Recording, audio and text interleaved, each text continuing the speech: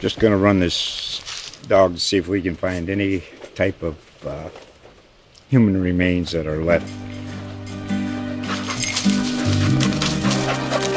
Listen to Where Secrets Go to Die, The Disappearance of Derek Hennigan. From the Detroit Free Press, a new podcast set in the woods of Michigan's Upper Peninsula. Available on Apple, Spotify, Freep.com, or wherever you get your podcasts. Pastini is Eugene's new Italian bistro at Oakway Center, dedicated to serving up two of life's greatest pleasures, pasta and wine.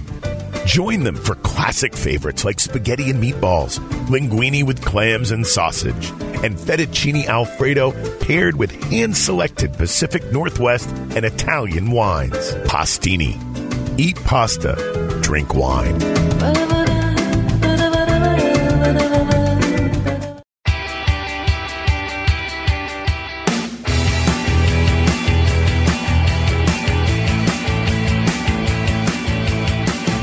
Welcome to the Duck Pod. I'm Ryan Thorburn, joined by Austin Meek. Austin, we're about 72 hours away from actual Oregon football, which is kind of exciting. But before we say farewell to our guest, let's welcome him in for the first time. Register Guard alum Andrew Greif with the Oregonian, Oregon beat writer. Andrew, thanks so much for coming in. How's life? It's busy. I was telling this to Ryan earlier, but we're at that point of fall camp where I was really concerned I wasn't going to have a story, like enough material for a story for Sunday's Oregonian, and then I realized, oh wait, there's actually a game. So you can tell where my mind is at right now. I'm just kind of all over the place. Yeah. But I'm excited to actually see this team. Well, if you haven't heard the news, Andrew is leaving us. He's going to L.A. to become the Clippers beat writer for the L.A. Times. I know you've done some Blazers coverage for the Oregonian. So what are you looking forward to about covering the NBA, and what do you think you'll miss about covering college sports?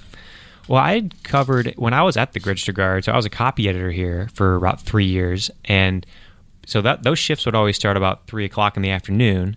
So I would spend the hours beforehand for a couple years writing for this NBA magazine/website called Dime. And I did that thing where I just worked from about 9 a.m. till 2 p.m., just writing, blog posts about who knows what, whatever was churning that day. It was a lot of aggregation with some occasional feature work. And then I come to work here. And so I feel like there's a level of familiarity with the NBA, and I like it the most of all the major sports league. I just follow it the most. So I'm really excited to actually be around it more full time. And I really enjoyed the playoffs for the Oregon. That was a lot of fun going to New Orleans, and just the access was wonderful. I mean, we have pretty good access at Oregon in terms of what we can see and just assistants we can talk with. The fact we can talk to some assistants, which is not the case at SEC schools largely. But the NBA, it's nice because on some days on a game day, you could talk to the player or coach 3 times, just the way it's structured. So I'm looking forward to that. Well, I think what I will miss about college, though, is it just seems like there's so much writing on every week, and that's a lot of fun because fans and readers get so into it, and I'm sure all of our inboxes can attest to that. Whether we write something they don't like or the Ducks do something they don't like, there's a lot of passion there, and it's because it's so concentrated into 13 games. NBA obviously is a lot longer than that, and so I think that'll be an adjustment. It's just, that Tuesday game in February in Memphis might not mean as much as even a Portland State game might for the Ducks in September. It's interesting that we're sitting here because I think the three of us, as far as our timetable of covering this beat, are pretty much similar. I started in 2013. I believe that's when you went to the O. Is that right, Andrew? Yep. To start covering Oregon football, and then Austin came about a month after I arrived. Yeah. So just in these last 5 years, what's kind of your takeaway or some of your memories that are lasting as far as covering, obviously, Mariota and Helfrich, and then one and done Willie, and now Mario Cristobal as he gets ready to take over? Yeah, I was talking to someone about just what's happened in the last 2 years is incredible. Because just think about going into the season 2 years ago, it was still Helfrich. Dakota Prukop was going to be the next great grad transfer quarterback. Justin Herbert was a fun preseason story, but we didn't really know much more beyond that. And just think about what's transpired in just 2 years, let alone 5. So I'll think about that kind of just incredible turnover, the wild last 2 years. But also, I think the trips to follow Marcus around, which were just probably some of my highlights. The first time I ever wore a tuxedo in my life was because of Marcus Mariota. Thank you, Marcus, at the Heisman dinner. That's the only time I've been allowed to stay at the Marriott Marquis, thanks to exactly. Marcus. Exactly. That was a highlight. That whole East Coast swing that you were on too, from Disney World up to Baltimore, up to the Heisman ceremony, and going to Hawaii for his NFL draft kind of party. That I think that was a lot of fun, because you just saw this player who was blossoming into like this superstar in front of you. You knew he was really good, and all of a sudden he became like the most important story in the country for a couple days of 2014, 2015. So I think that was the most memorable thing that jumps to mind. Yeah, I think probably a highlight for all of us was the Rose Bowl that year, covering the first college football playoff, the national championship game in Dallas. So if you had to lay down a bet right now, in the next 10 years, does Oregon make another college football playoff? Gosh. 10 years is a long time. I think sure. Yeah, I would say yes. I think they're scheduling aggressively enough that if you can pick off one of those, a big win, like let's say next year, let's say Justin Herbert returns. Yeah. Patrick Herbert's going to be there as a freshman. Seems like that's something he's entertaining, the idea of playing with Patrick. Mm-hmm. You have Auburn. Now, the rest of the non-conference schedule is not as easy as it is this year, but let's say you use that Auburn game as a springboard. You have a generational quarterback. You have a defense that, maybe Jim Leavitt's back. It could be very good. I think that next year might even be a why not. Probably shouldn't bet against them next year. But I think 10 years seems like a reasonable bet. Feels like they've got a nice little window here where, between a couple years of Herbert potentially and the recruiting class that they've got coming in, I almost maybe would bet it on the early side of that 10-year window versus the more long-term, but I don't know. Just rewinding quickly before we talk about Mario, are you shocked? I mean, I thought once Marcus left that obviously there's going to be a drop-off and a transition, but I'm still pretty shocked that Helfrich, that it all caved in on him within 2 years of that. Just what's kind of your thoughts on that, and them finally going outside the program and getting burned by Willie, and can Mario and this staff, help them recover from that? I was shocked, and maybe that's my own fault, because I, in my role, don't have to cover recruiting at like a ground level like some people do, and so I wasn't necessarily tracking everything about the key misses that clearly, in hindsight, led to some of that caving in. Everyone talks about the quarterback. Oh, they didn't have a successor ready. Well, it seems like there are a lot of other positions that needed help too. So that's something that I think a lot of us came on to late, like October, November, kind of trying to put the pieces together. Like, where's this thing unraveling? And recruiting was a big one. So I was surprised that happened so quickly. I thought that he would basically get another shot. I thought he'd get that fifth year. Obviously, it wasn't the case. You can't. I don't think you can blame Rob Mullins for going outside, because you look at that hire, and I mean, it just seems like it ticks off all the boxes. Willie was energetic. Obviously, an amazing recruiter. Just seems like people was kind of that magnetic personality that people got people excited. Let's put it that way. And I was not surprised that he left after 1 year, just because Florida State, he's from there. But I've been shocked just in the aggregate of how much has changed. Like I said, just going back 2 years, it's just crazy to think about. If you were to explain to someone at this week 2 years ago, okay, here's what's going to happen, they would never believe you. They'd never believe you in a second. And so I'm stunned by that. I think that Mario, I'm one of those people, I'm in his side, that I don't think the Florida International record, 27-48, should probably be the thing we hold him to, because the program there was in shambles, and he did get kind of cut loose. What seemed most people think to be a year early. Yeah. I think that he's a better coach than that record suggests, and if you're just going by that, of course you're going to be disappointed by the hire. But the way he's recruited so far seems that there's been no drop off in that. The players, you talk to them on the record or off the record, and they seem to love him, and they seem like there's a lot of buy-in. And now I'm curious to see if the coordinators he has can really play call their way into contention in the Pac-12 North. Yeah, I've often wondered, where would Oregon be right now if they'd stuck with Helfrich for another year? Would they be in a better place? Would they be in a worse place? I mean, they won 7 games last year. I think they would have won at least 7 games last year if the whole staff. Just going to run this dog to see if we can find any type of human remains that are left. Listen to Where Secrets Go to Die, The Disappearance of Derek Hennigan. From the Detroit Free Press, a new podcast set in the woods of Michigan's Upper Peninsula. Available on Apple, Spotify, Freep.com, or wherever you get your podcasts. Staff had come back, but it was obvious that I think the not to get too far bogged down in history, but I think that the death knell for Helfrich was he just never found a defensive coordinator. If he'd stuck with Brady Hoke, they might have won a few more games last year, but they'd still be terrible on defense, and we'd still be having these conversations again. So in some ways, it was probably time for Oregon to start fresh with somebody. They took a shot with Taggart. He did some good things. He didn't stick around. Now they got Cristobal. What do you think is a reasonable expectation for Cristobal? Because I don't get the sense that any Oregon fans, or at least not most Oregon fans, are expecting a return to the Chip Kelly days of winning 11 or 12 games every year.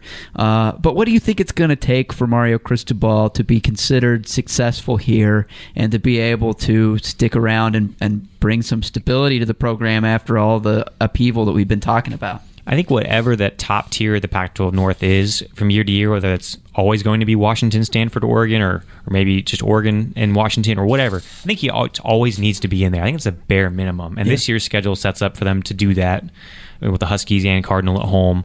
I just think that he has to stay in that top tier because you cannot be among that second group of the cows. You can't do that. I think fans will get restless, and obviously, that if you can't compete there, then you're never going to compete for the big titles that people seem to believe Oregon should be in the conversation for some years. Reasonable expectation, that contention, and every few years having popping a big season. Yeah. Kind of like Bellotti. I thought that you look at there were some seasons of Bellotti where they had the 10 win or they had some 11 win seasons. Those were not the norm, but you came to know that he was capable of that. And I think we're all kind of curious whether Cristobal and the staff, however long they stay together, is capable of getting to that big double-digit number. Because I think we're all pretty certain that, okay, yeah, they'll be relatively good this year, and I imagine for the years going forward if the recruiting stays the way it is.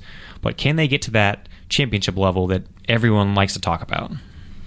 Yeah, I remember, obviously we were surprised with what happened with Helfrich as far as the immediate drop-off. But I remember when Chris Peterson was hired by Washington, I was thinking, that's going to be hard to hold off long term, like extremely hard. Not only do you have Peterson, you have David Shaw, who is a great coach.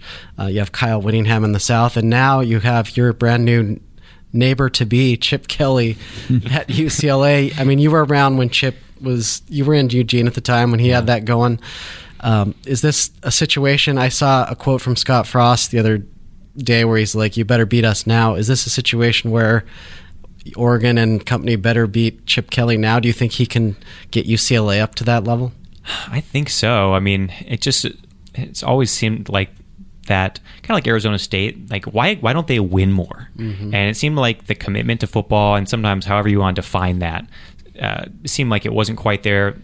Like I remember, wasn't it only a couple years ago they put in a 100-yard practice field at UCLA? I mean, it's like that would seem to be a telltale sign of like, well, we want to be good, but we're not going to do everything it takes. Well, they've built this brand new center for football that was designed by the same people who did Oregon's Hatfield-Dowling complex. They obviously paid big bucks to get rid of Jim Mora and bring in Chip Kelly. So I do think that they should be expected to be pretty good. I mean, they didn't bring him in there to be anything less. And I saw a quote from Nick Aliotti that this year's team he thought might be 6-6. So yeah, I think they'll probably take their lumps. I don't even know if they have a quarterback. They just lost Josh Woods to an injury.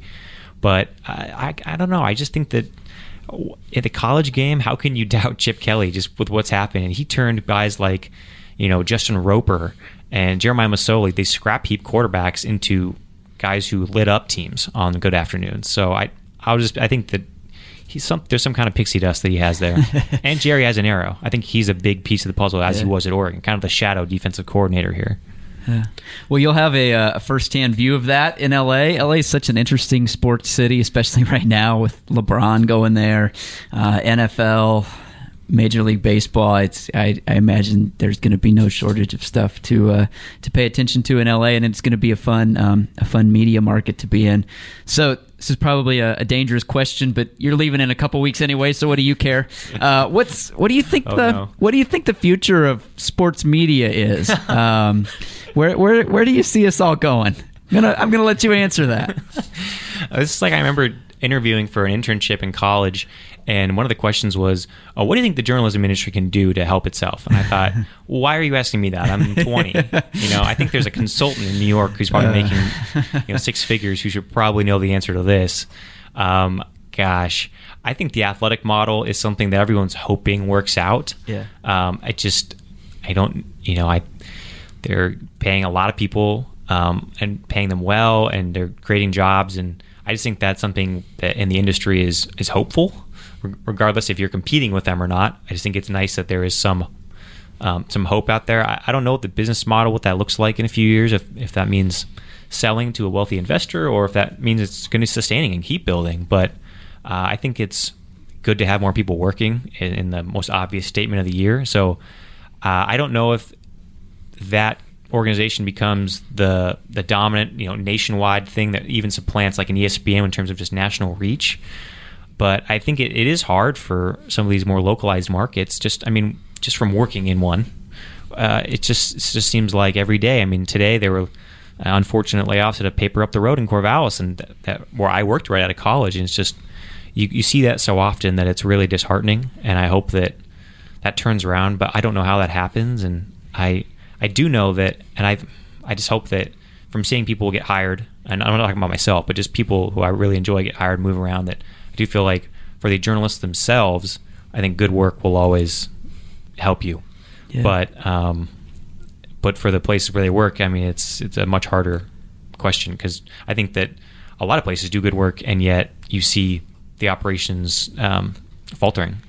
So I wish I had a sunnier view of it, but I really hope that the localized markets can stabilize, because that the big markets, luckily, like where I'm going to other places, you figure that there will be a rabid consumption for what they produce, and other ones I'm not sure. Yeah, I do think that the Athletic has a chance because America's obsessed with sports, right, and you're willing to pay to read about the Ducks if you love the Ducks, and that's great.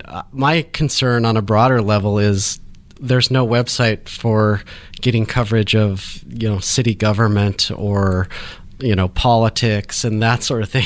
Where do you go to pay for that and to get that information? So my hope is that brands like the LA Times, where you're going, more locally, the Register Guard, I hope brands endure whether we print the paper or not, and those type of stories endure, and people can subscribe and find out what's going on with the mayor and that sort of thing.